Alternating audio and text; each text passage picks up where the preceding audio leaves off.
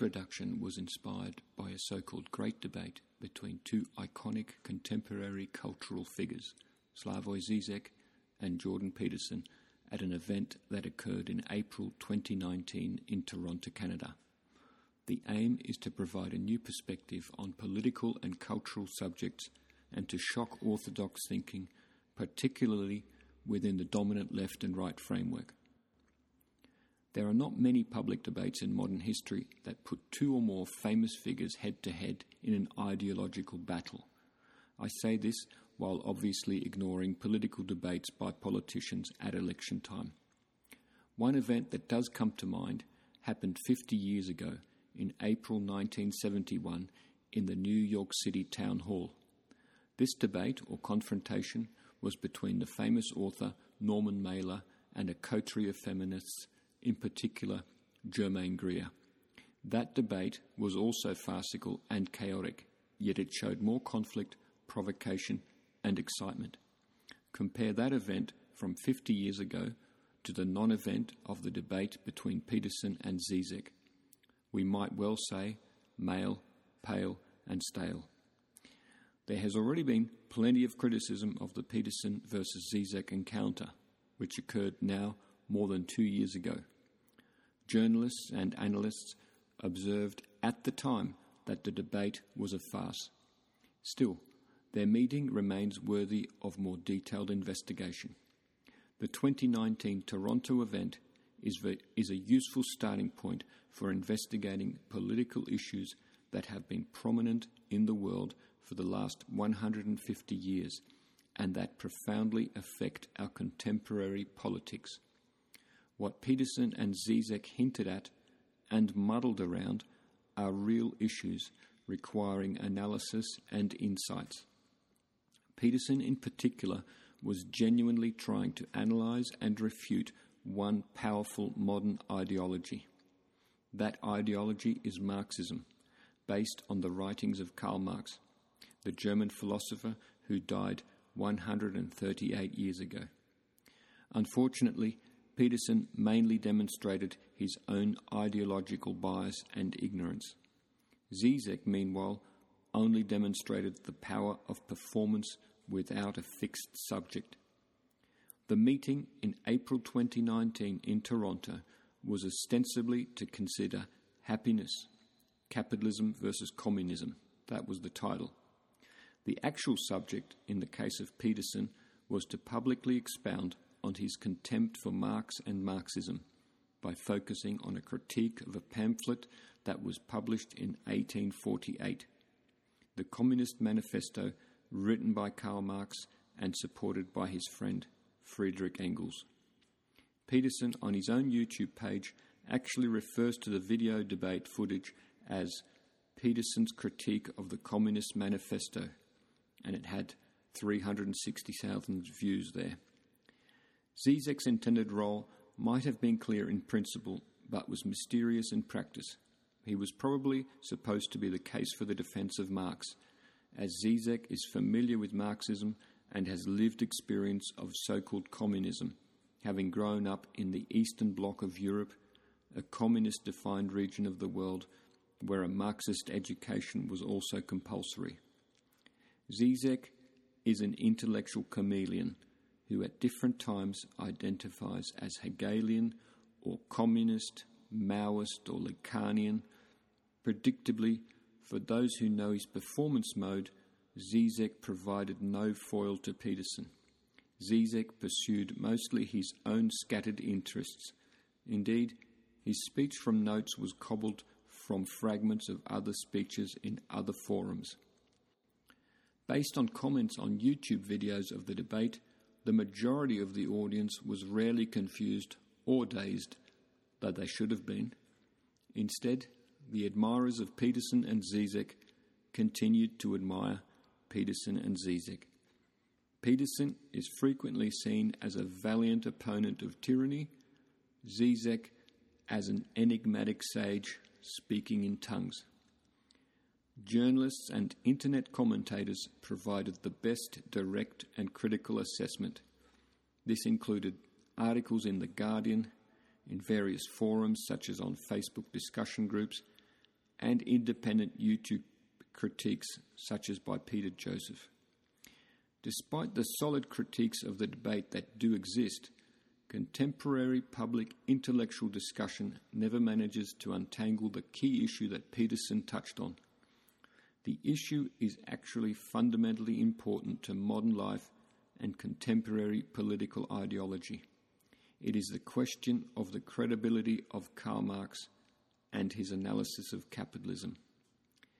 Intimately related to the Marx credibility question is the question whether the former Soviet Union was a manifestation of Marx's ideal communist state, and following this, whether the contemporary phenomena of feminism and so-called cultural Marxism are part of the one same thing, a flawed and oppressive theoretical system as Peterson believed, and as many others believe.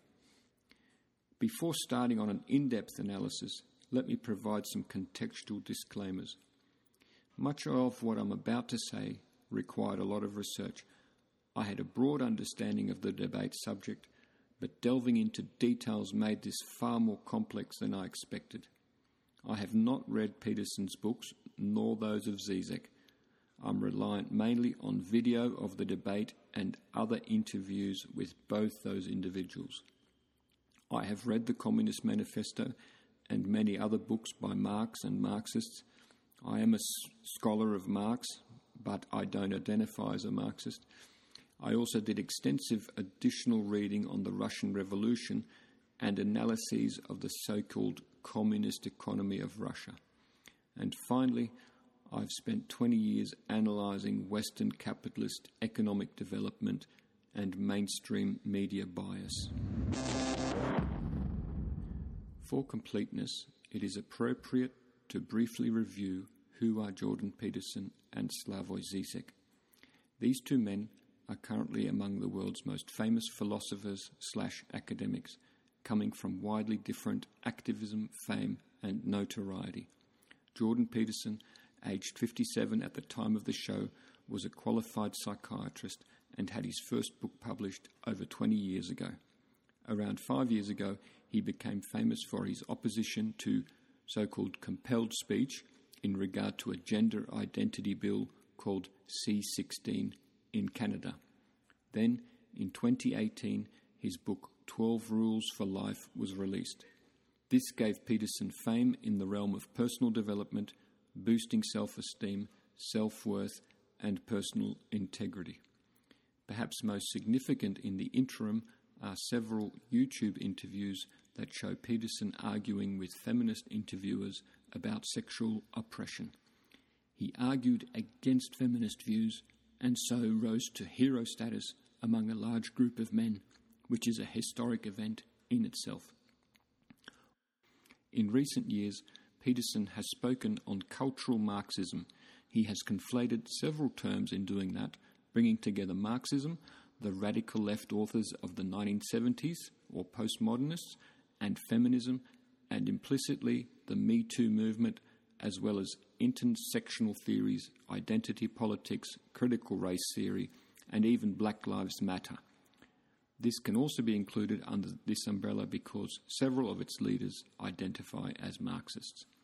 In a nutshell, Peterson is associated with the political right with a conservative position and a critical view of the left. This leaves a vital question that is at the heart of the 2019 show. Is Peterson justified in his assessment of Marxist theories and his views of a relationship between Marx, Marxism, and contemporary left-leaning movements? The other protagonist in the Toronto debate, though I use that term ironically, was Slavoj Zizek. Zizek is a Slovenian philosopher, according to his wiki page. He was 70 at the time of the Toronto show. Apparently, he finds inspiration from Hegel and Lacanian psychoanalysis, although other left-isms are also mentioned. He is popular on the left with eclectic analyses of modern culture.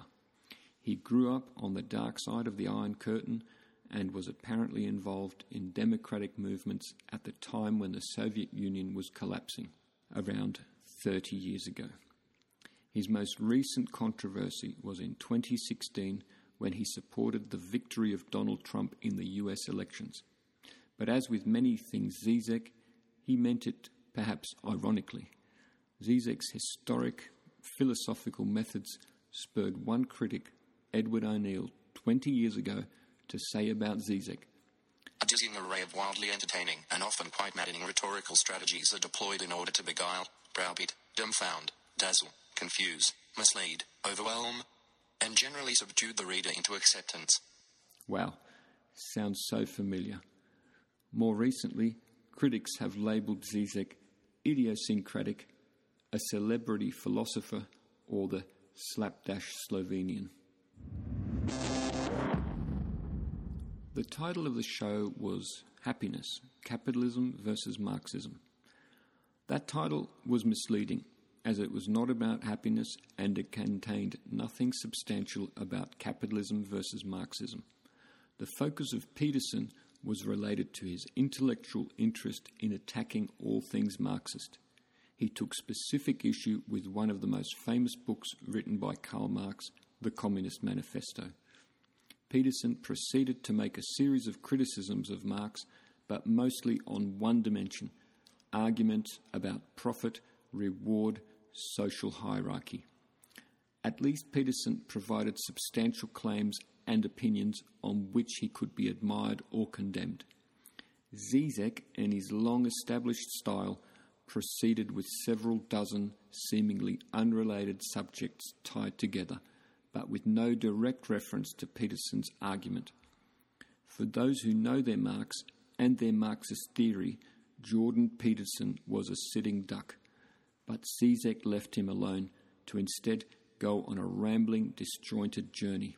He touched briefly on all the following: Chinese economic development, godlessness, Donald Trump as the ultimate postmodernist, the brothers Karamazov, 9/11, white neoliberals, identity politics, jealous husbands, Nazis and Jews, Me Too, political correctness, cultural Marxism, French champagne, sexuality, Greeks and democracy, climate change. For the intellectually naive or easily impressed, Zizek and Peterson could seem impressive. A novice could see in Zizek's talking in tongues profound capsules of insight buried in a mess of gestures and asides. I prefer not to. Peterson is the key player of this debate. Peterson made a coherent argument. He had a clearly defined agenda. Zizek's comments and scattered observations are therefore a distraction. Dealing with them or attempting to analyse his words is a waste of time for the purpose of this analysis. Zizek was simply being his apparently enigmatic postmodern self. The Toronto event only has coherent meaning in terms of the subject raised by Peterson on communism and the weakness of his argument, because Peterson made a substantial, focused argument. I want to go over that argument. The listener obviously needs to know what was claimed, why was it flawed, and what conclusion to draw. Therefore, we will go further than hopefully any other author has done or any article did in the weeks following that event. There is a strategic and politically motivated reason why many criticisms of Peterson would stop right where the analysis should start. This is because Peterson hit an intellectual wall. That wall was Marx and the Communist Manifesto. Marx is the godfather of the left, the only remaining left radical from the 19th century who is apparently legitimate. Marx is the home turf of the left. A good leftist knows his Marx. But Jordan Peterson is deemed a conservative, a hero of incels and the dark web, things that the left hate or despise. It is enough for leftists to condemn Peterson, as happened, for example, in the Guardian review immediately after the event by Stephen March. The aim of this analysis is not to condemn Peterson, but to process his views and to incorporate those views where possible in an understanding of a bigger picture to get an answer to a real dilemma. We want to look behind contemporary ideology and get a better understanding of historical political dynamics and contemporary power plays. Let's finally get into that show. We are going to look at Peterson's claims, then look at the substance of Marx's assertions in the Communist Manifesto, look at the Soviet Union as an alleged manifestation of Marx's model of revolution, and then perhaps draw some conclusions about Marxism and contemporary radicalism in general, to the extent possible in a limited time frame. We will head upstream on Peterson's claim, going from Marx, who lived roughly 150 years ago, to the Russian Revolution in 1917 and its aftermath, with some tentative examination of the present day. Peterson launches unambiguously into Marx's Communist Manifesto, but Peterson provides little context. Therefore, the very last preparatory thing we need to do before listening to Peterson's words is to have a brief summary of the Communist Manifesto, its context and purpose. The Communist Manifesto was written in 1847 by Karl Marx with the help of Friedrich Engels and then published in 1848. It was a polemical pamphlet intended for a small audience. It is a document that describes the aims and vision of a political party to its members and prospective followers. The members of that political party were young political fugitives, radicals, and agitators, numbering apparently no more than 100 persons. Marx wrote at a time of great political and economic disturbance in Europe. Britain had become the world's most powerful industrial economy, subject to periodic economic crises as it developed, and this affected the countries of Europe in terms of their trade, in agricultural products especially.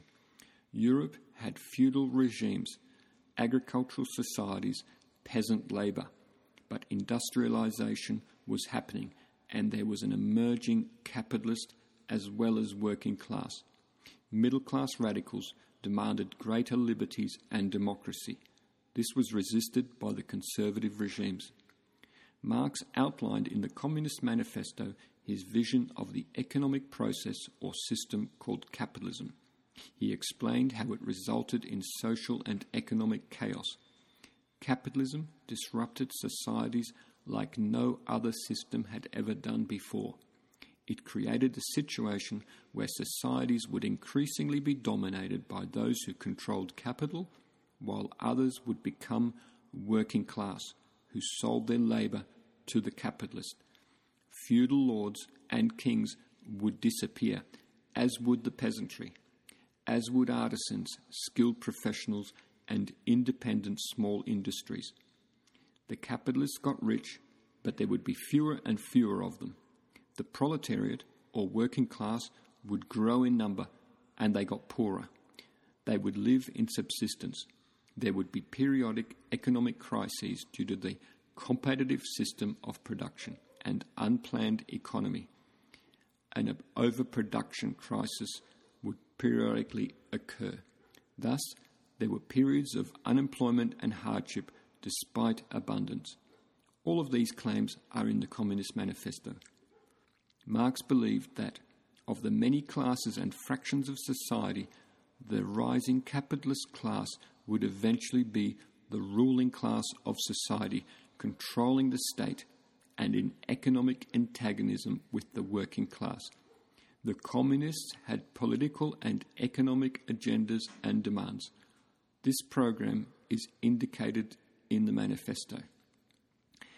The ultimate aim of the communists was the overthrow of capitalism, to eliminate private property and capital. Crucially, the communists were prepared to support progress for working class conditions. They wanted democracy and various reforms such as an end to child labour, free education, things that seem commonplace today. But their ultimate aim remained obtaining political and economic supremacy for the working class, expressed as a dictatorship of the proletariat. Capital or investment was then to be controlled by the state, and therefore the bourgeoisie, or the capitalist class, would eventually cease to play an economic role in society. There's a lot more in the text, but these are the major details. The so-called communists in 1848 thought that the conflict between the capitalists and working class could be accelerated or brought to a head. Instead, several attempted revolutions in 1848 in Germany and France and elsewhere failed, with rebels executed, jailed, or exiled. And thus, Marx too was on the run and famously ended up in London to live the rest of his life. That is where Marx eventually wrote Das Kapital, finishing Volume 1 in 1867, 2 decades after the Communist Manifesto was written. Marx became increasingly well known. He participated in working class movements as an intellectual figurehead. The Communist Manifesto had many reprints in different countries in the 19th century, and so Marx and Engels made additional interesting comments in the prefaces of later editions.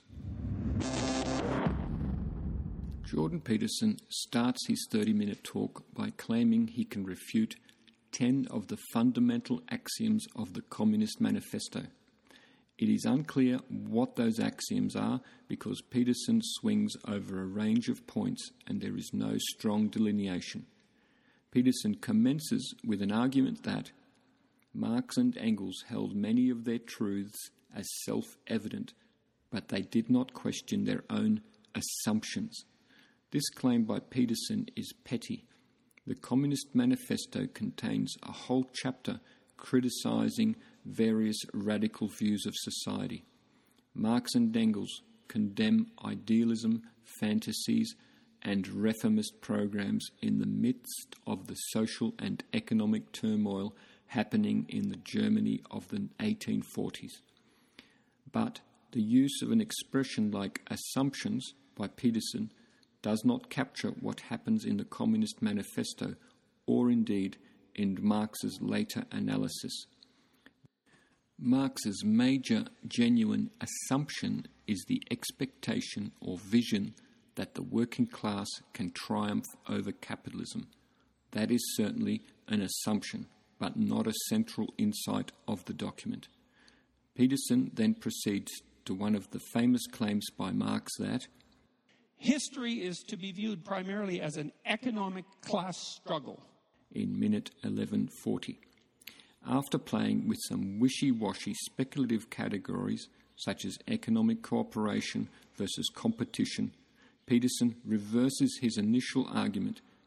Peterson accedes that Marx is actually right. Peterson uses the expression, "This is to give the devil his due." But it is only a superficial retreat because the struggle of humanity, it's deeper than history, it's biology itself. So in the process of refuting Marx, Peterson acknowledges Marx's argument has truth, but is too limited. According to Peterson, it's an underestimation of the seriousness of the problem. In other words, Marx underestimates how ingrained hierarchies are and the tendency for wealth/power to centralize anyway. Winner takes all is a biological normal. Peterson again. It is the case that hierarchical structures dispossess those people who are at the bottom, those creatures who are at the bottom, speaking, say, of animals. It is not immediately obvious, but Peterson is tying himself in knots. Scattered over the breadth of his subsequent 30-minute talk, he argues that hierarchies are bigger than class conflict because they are fundamental in the animal kingdom, of which humans are a part. Hierarchies are about power in the animal kingdom, and some suffer disadvantaged. But later, he argues that hierarchies are generally justified among humans because hierarchies obtain from reward to effort and skill. Peterson effectively says that economic unfairness is unimportant because biology. And anyway, in economics, everything is fair. Firstly, Marx's arguments are about human economic relations, not about ahistorical biology. Marx examined modern economic forces and their impact on social organization. Peterson changes the terms of reference to animal life from human life. This is spurious, unfair, and ultimately farcical. Peterson then tries a different angle. There are far more reasons that human beings struggle than their economic class struggle. Human beings struggle with themselves, with the malevolence that's inside themselves. According to Peterson. That is a true statement, but banal and irrelevant. To repeat, Marx was talking, roughly 150 years ago, about a specific thing in human social existence, the relations of production, economic relations that were happening then and that he thought would shape world history. Marx argued that capitalism was generating social conflicts about the distribution of socially generated wealth. That is Marx's subject. Peterson's subject, personal morality, guilt, anger, emotions, are certainly important in an individual life. But that's his specialty. It's a different subject, and neither emotions nor morality have dictated the broad picture of human history and economic development. This is therefore a case of Peterson changing the subject while pretending to engage with the subject. Peterson then points out, we're also actually always at odds with nature, and this never seems to show up in Marx. Here we see Peterson following another spurious transcendent issue. Any other struggle. Marx was not interested in nature. Peterson then immediately changes tack entirely. He suggests that hierarchies are a good thing. There's also very little understanding in the Communist Manifesto that any of the, like, say, hierarchical organizations that human beings have put together might have a positive element. According to Peterson. This statement is both misleading in terms of Peterson's concept of hierarchy, but also false about Marx. Marx thought that the spread of capitalism would liberate humanity from various oppressive conditions globally. Marx's eulogy on capitalism also contradicts the frequent claim that Marx hated capitalism or thought that it was evil. He did not claim that. Rather than being moralistic, he generally attempted to be scientific. The bourgeoisie cannot exist without constantly revolutionizing the instruments of production, and thereby the relations of production, and with them the whole relations of society.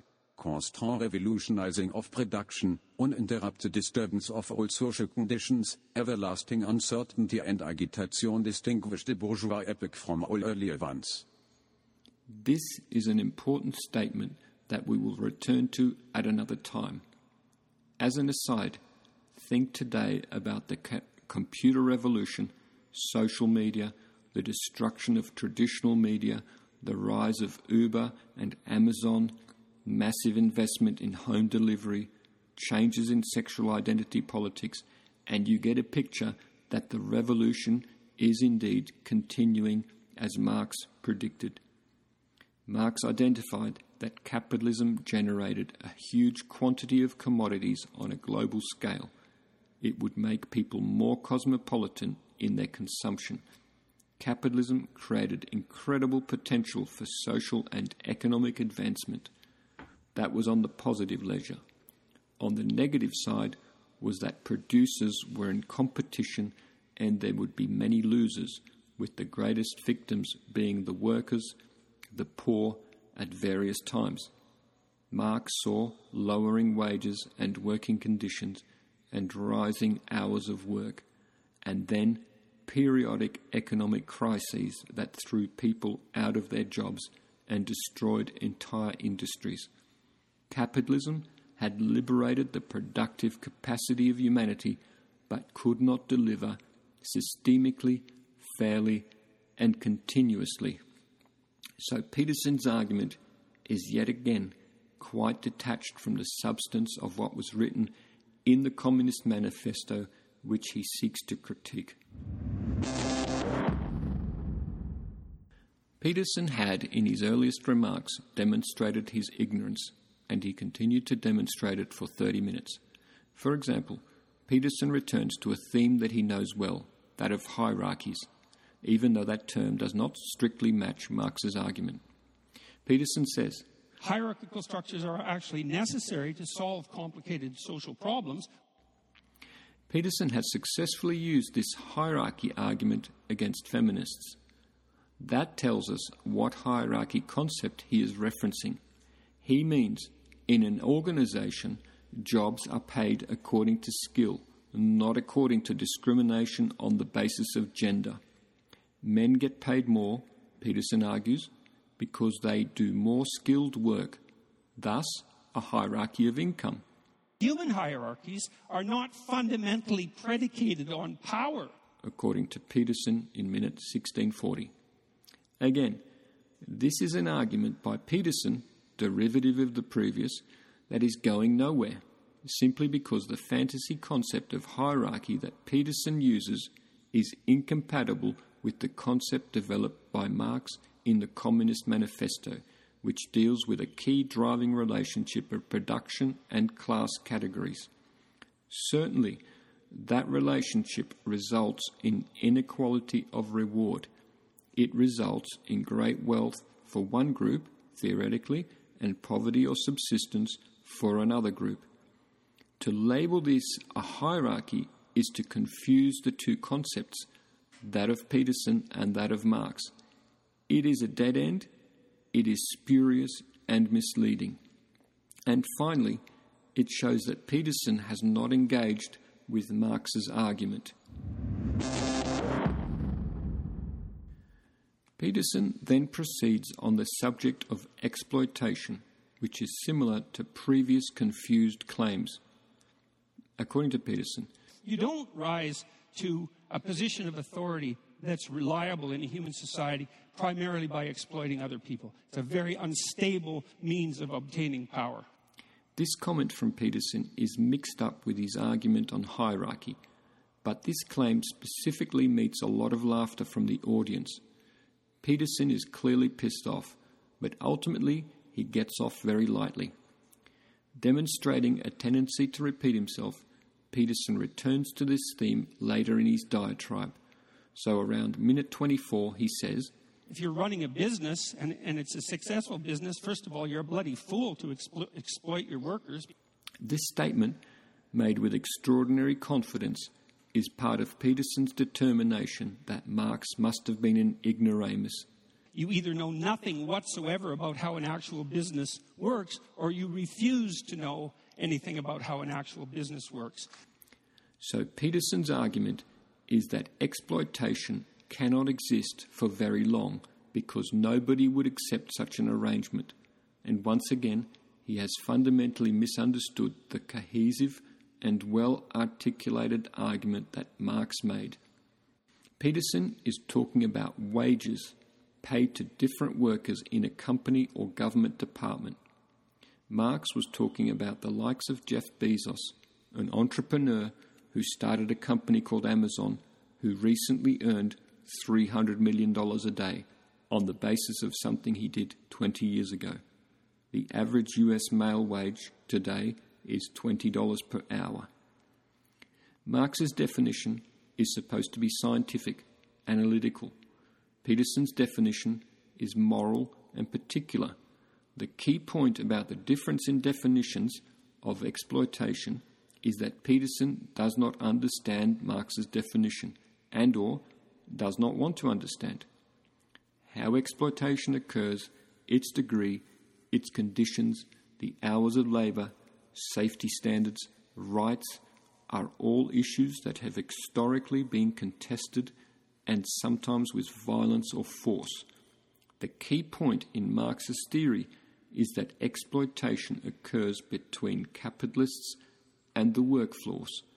The investing class attempts to get the maximum surplus out of the people who work in factories and businesses. What is that maximum? It depends on the social, economic, and legislated conditions that apply.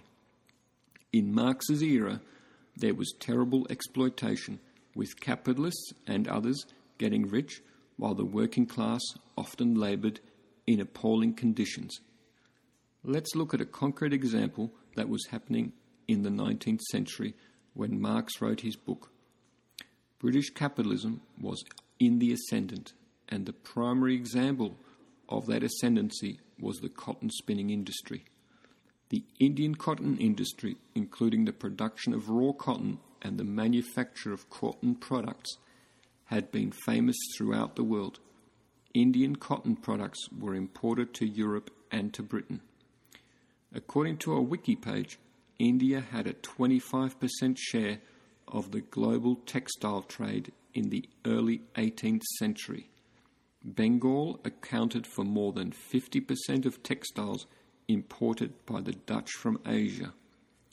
The British government put restrictions on Indian cotton manufacturers to aid their own manufacturing. British businesses then began their expansion through investment. British manufacture of cotton then became the most successful, the most productive in the world. Britain also insisted that India accept Britain's exports of cotton products. The Indian industry was consequently decimated. Indian workers lost their employment and faced starvation. There was no minimum wage. There was no welfare for them. By 1800, cotton products represented 40% of British manufactured exports. But this did not mean that things were easy for English workers. The capitalists of the cotton industry had a workforce that worked up to 18 hours a day, and manufacturers replaced skilled adult males with unskilled women or children wherever they could. By the 1830s, or 30 years later, the United States had become the world's largest raw cotton producer. The workforce was composed of slaves who represented an astonishing 50% of the population of the southern United States. In the present day, in advanced societies, people can become complacent about working conditions because there is so much regulation. But many people suffered and fought for decades before conditions were regulated and improved. So, seen in this context, Peterson's argument that exploitation can't happen for very long is entirely spurious. Marx's polemical writing on the subject of profit is one of the subjects that Peterson attacks in his talk. What's wrong with profit exactly? What's the problem with profit? He asks this in an indignant, bitchy way. Well, the idea from the Marxist perspective was that profit was theft. To get additional context, I had a look at the Communist Manifesto, and in all 68 pages of my copy, there are only 6 references to profit. The word is used 6 times. This includes in endnotes, in footnotes, and in an attached document. Even the expression surplus is used only 2 times. The word capital, however, is used 93 times. The Communist Manifesto is bundled with another document. In the draft of a Communist Confession of Faith, page 36 of my copy, what is the proletariat? The proletariat is that class in society which lives entirely from the sale of its labour and does not draw profit from any kind of capital, whose weal and woe, whose life and death, whose sole existence depends on the demand for labour, hence on the changing state of business, on the vagaries of unbridled competition. This statement from Marx is a fairly typical use of the word profit, and it is not obsessed with a moral criticism of profit itself. It is meant to be objective, and again, the actual original text highlights that Peterson is fighting with ghosts of his own construction. Peterson reaches a pinnacle in his farcical critique of the Communist Manifesto when he asks the following. Well, how can you grow if you don't have a profit? Minute 26. That statement is a direct consequence of Peterson's previous statements that profit is considered theft by Marx. Economic growth would indeed disappear if there was no profit in a modern capitalist society where profit is more or less the motive force of production. But Marx does not advocate for the elimination of profit. His argument is not so simplistic. Primarily, what Marx did was highlight that profit, or rather surplus value, comes from the collective enterprise in which a group of people produces the goods of society while another group controls the circulation of capital. The desire to make money is at the heart of capitalist dynamics, and further down the line, the anarchic character investment leads to periodic economic crises. And finally, Peterson asks rhetorically, if capitalism is so productive, as Marx, Engels themselves say, then why not allow the system to run wild? Wouldn't the logical thing be just to let the damn system play itself out? This last statement is in effect another acute confession by Peterson that not only does he not understand the Communist Manifesto, he understands none of the economic claims of Marx. The simple response to Peterson is this. Marx indicated that capitalism is incredibly productive, but it is also destructive. The destructiveness of capitalism is precisely most severe when it runs wild.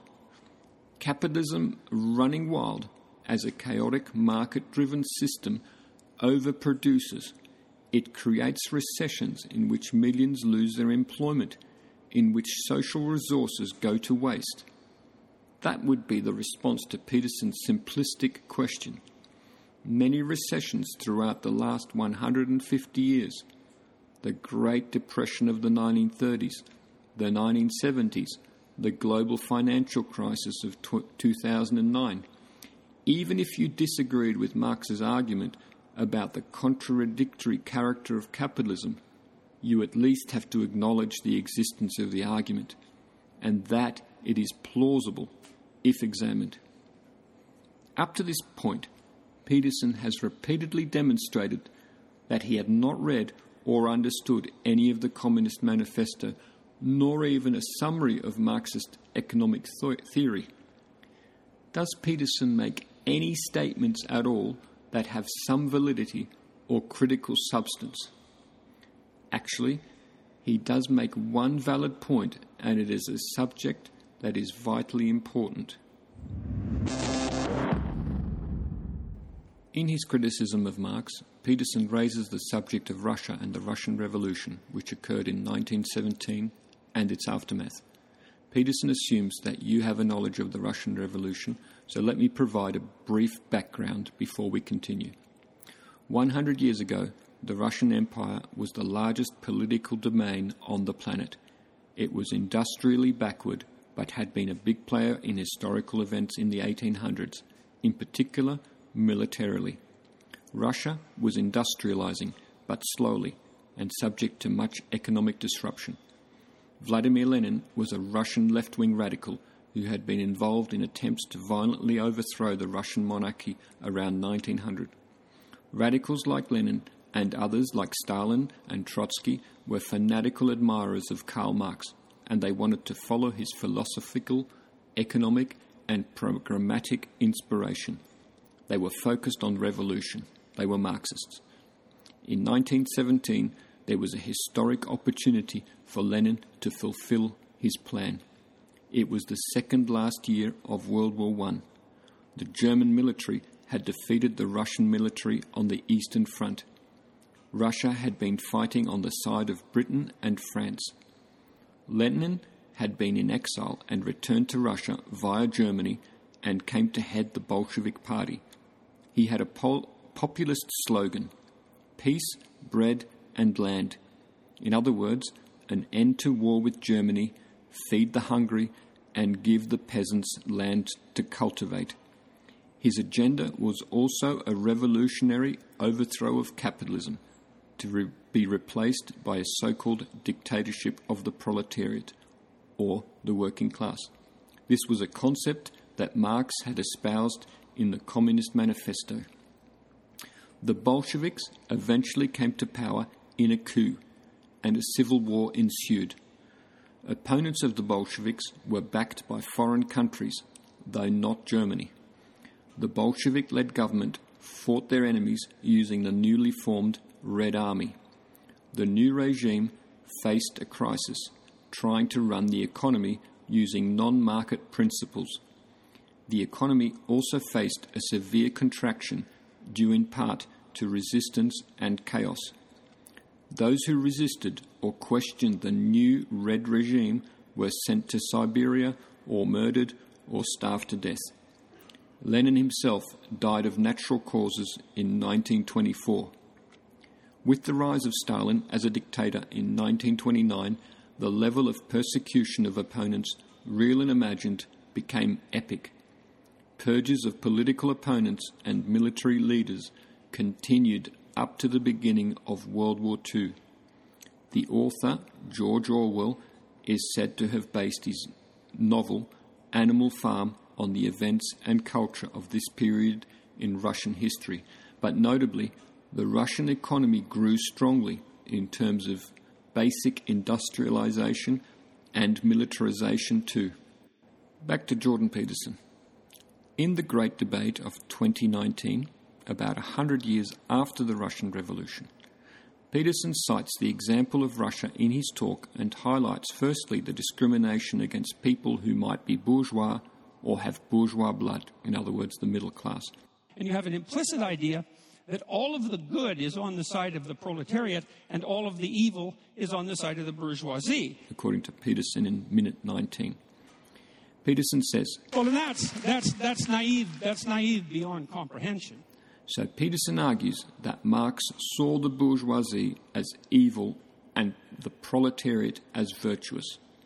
Well, this may be true of many contemporary radicals, left-wing and in some cases Marxist. Again, if looking at Marx's analysis of capitalism and its dominant classes, then Peterson has misrepresented the original text and its explanatory power about social classes. However, Peterson's argument is now also about the Russian Revolution. He has raised, firstly, a relatively minor detail of the Russian Revolution, but we should consider it given the overall epic scale of oppression, discrimination and hardship that occurred in Russia following the ascendancy of the communists. Testimonies from the period in Russia in the 1920s indicate that there emerged a cult of the working class and a kind of persecution of the so-called bourgeoisie or middle class, the rich, the relatively privileged. This was a strategy of the new rulers as they feared the resurgence of a class society based on the desire for private gain. In the Russian Revolution, there was an overt aim to manifest a Marx-inspired scenario of the end of classes. Lenin, at least in the abstract, wanted to eliminate the capitalist or entrepreneurial class. All power and all the control of wealth was to be in the hands of the state. There was to be a flattening of class distinctions. This cult of the working class was certainly derived from Marx's writing, from his analysis. Marx and Engels advocated for a proletarian revolution that would theoretically bring the working class to power, and that the control of social surplus would or should then be centred in the state. The entrepreneurial social strata, or capitalists, would thereby firstly be repressed and then eliminated, but only in terms of their previous social function, not in the sense of persecution, at least not in theory. Certainly, in the Soviet Union under Lenin and later Stalin, there was an implication that counter-revolutionary sentiment and actions were considered dangerous. Those who were labelled counter-revolutionary or opponents of the revolution were sent into exile or killed. Peterson also mentions the persecution of the so-called kulaks in communist Russia. The kulaks were broadly a social strata of people who had perhaps started off as peasants but raised themselves up in wealth and power prior to the revolution. The kulaks were not necessarily rich. Peasants who had managed to acquire a cow and maybe employed several other peasants were considered to be kulaks. The new socialist/communist government saw these kulaks as an obstacle to their economic programs of creating collective industrial farms and collecting the surplus wealth from agricultural production. Peterson says, and about 1.8 million of them were exiled. About 400,000 were killed. This Ukrainian famine, also called the Holodomor, was a consequence of the forced requisition of grain from the peasants of the Ukraine in particular, not due to poor harvests. Starving of the peasants was a deliberate act of genocide, according to credible sources, the peasants themselves. Despite not providing much analytical detail, Peterson sees the persecution and deaths that he cites as an indication that Marx was wrong with his class concept, which lies at the heart of Marx's idea of capitalism. Peterson again. And so the binary class struggle idea, that was a bad idea. As with everything Peterson had said in the polemic to that moment, it was a claim that is unsupported by serious examination. He alleges a fundamental connection between the concept of class struggle, developed in 1847, and killing millions of people 70 years later. It is not disputed here that millions died, variously through economic incompetence or persecution or deliberate starvation in the Soviet Union. But Peterson has turned such events into a simplistic issue that he can answer with a single sentence. Peterson has certainly hit on an important issue, but it needs fair treatment, and that is difficult. Indeed, we have an issue in that this program is not long enough to deal honestly and thoroughly with the profound connection between Marx and the Soviet Union and beyond, nor should allegations or summary statements be made that cannot be substantiated. Two things need to be repeated. The people who initiated the Russian Revolution in 1917 and then created the Soviet Union in 1924 and then caused millions to die through starvation or overwork modelled their revolution on Marx's concepts. They knew Marx's ideas very well, and they attempted to strictly adhere to Marx's economic and strategic concepts.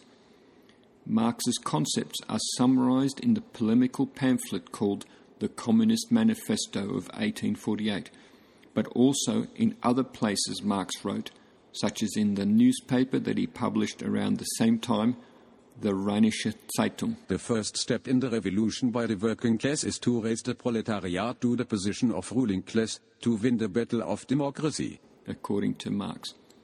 This comment is ambiguous and remained ambiguous in the decades that followed publication of the Communist Manifesto. Democracy was a demand 150 years ago of radicals, including especially the bourgeoisie, the middle class. It was not something that existed in 1848 when it was written.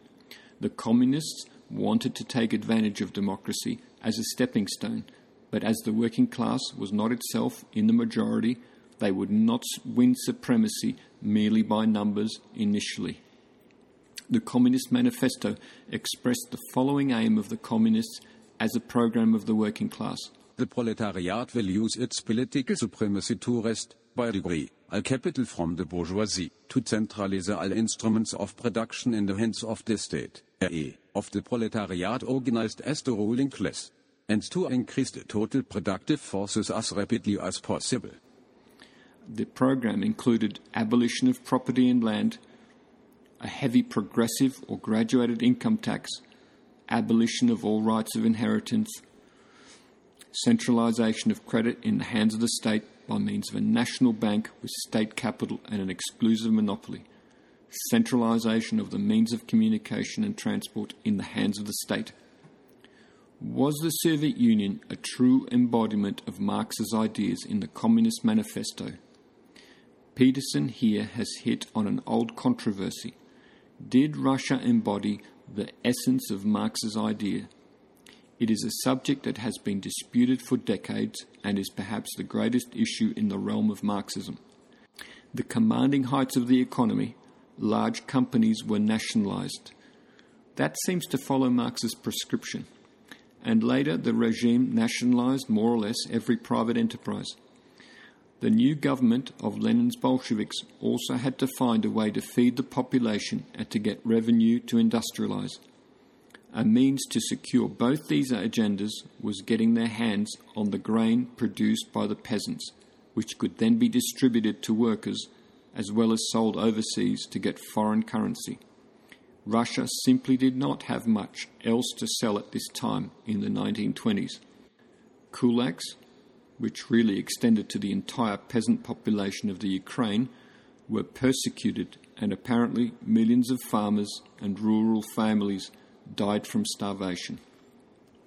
Would Marx have condemned what the Soviet leaders did, or would he have approved? Well, that depends on which part you mean. Or perhaps it is disingenuous to attempt to separate the elements of what happened. It is what it is. It was a real communist-inspired agenda with its ugly, grotesque elements too. Certainly, in much of his writing, Marx was appalled by the actions of rulers, in Britain, for example, in reducing wages, in employing children, or starving populations. But everyone is a humanitarian until they are put into a position of power where their sentiment is tested by real-world policy responses. We know that Marx believed in action, to turn theory into praxis, to change the world. As Peterson claims, this is a call for revolution, and not just revolution, but bloody, violent revolution, and the overthrowing of all existent social structures. Marx did indeed believe that violence and bloody conflict would be inevitable to achieve a working-class dictatorship. Marx also seemed to think that all opportunities to overthrow capitalism should be seized. The men who made the Russian Revolution were in many ways the same type as Marx and Engels had been in 1848. Fanatical, zealous, assured monomaniacs. Russia was the poster child of communist success, an endorsement too of Marx's vision. As a consequence, today there are still activists and political parties and leaders who claim to admire people such as Lenin. But the obverse is also true. People of the right, such as Jordan Peterson, have used the atrocities and ultimate decline of the Soviet Union as a proxy for all things Marx. The collapse of the Soviet Union in 1991, now 30 years ago, for them, represents a vindication that market systems are far better than Marxist communism. This too is simplistic and dishonest. Russia's revolutionary leaders implemented social reforms that were radical for their time. This includes, for example, freer divorce laws, legal abortion rights in 1920, the encouragement of women's participation in the labour force through provision of maternity leave, free childcare in workplaces, adult education programs. There was even decriminalisation of homosexuality. Although these ideas were flawed in their implementation and sometimes rolled back, it nevertheless put revolutionary Russia ahead of Western countries by decades in terms of social reforms. These reforms deserve a critical scrutiny. Peterson does not consider it. The key subject of the Toronto debate between Jordan Peterson and Slavoj Žižek was Peterson's attempt to analyse and destroy Marx's arguments in the Communist Manifesto. I argue, additionally, that his reason for doing this is because of his antagonism with left-wing ideology, with Marxism, and probably with feminists. In addition, he has the noble intention of identifying the source of the oppressive character of the Soviet Union, that regime that existed from 1917 to 1991 in what was the Russian Empire. Peterson attempted to bring Marx down, and he made a clumsy mess of it. Peterson portrays Marx as a fool and the Communist Manifesto as a stupid tract. The Communist Manifesto is indeed a flawed document. It contains claims that are outrageous, unfounded, misleading, and outright wrong. But Peterson fails to engage with the most important weaknesses in the manifesto, or misrepresents the arguments. There is something to be discovered, some objective truth, or some insight. Peterson just does not do it, except in terms of citing the Soviet Union as an example of manifest communist barbarity. Key claims in the Communist Manifesto that represent only 1% of the totality of Marx's ideas have impassioned millions of people and been projected onto the canvas of world history. Marx's complete analysis of capitalism is extraordinary. It is the main part of what has made him so important.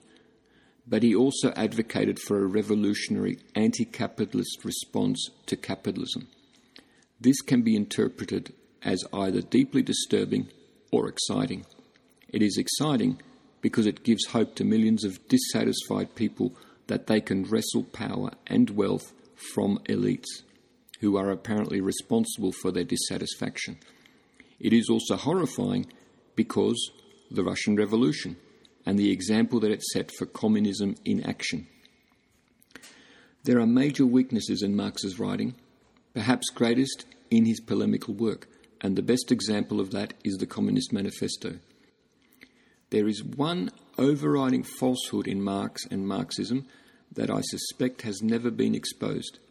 If this falsehood has ever been exposed by any author, then I'm not aware of that. It is very important and could change your view of history and of contemporary political reality.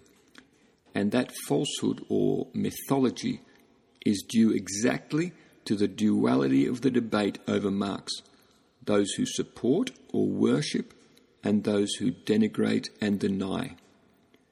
And so, perversely, Jordan Peterson's sentiment about Marxism remains, in a sense, correct, despite being wrong in every detail of his critique of Marx's economics.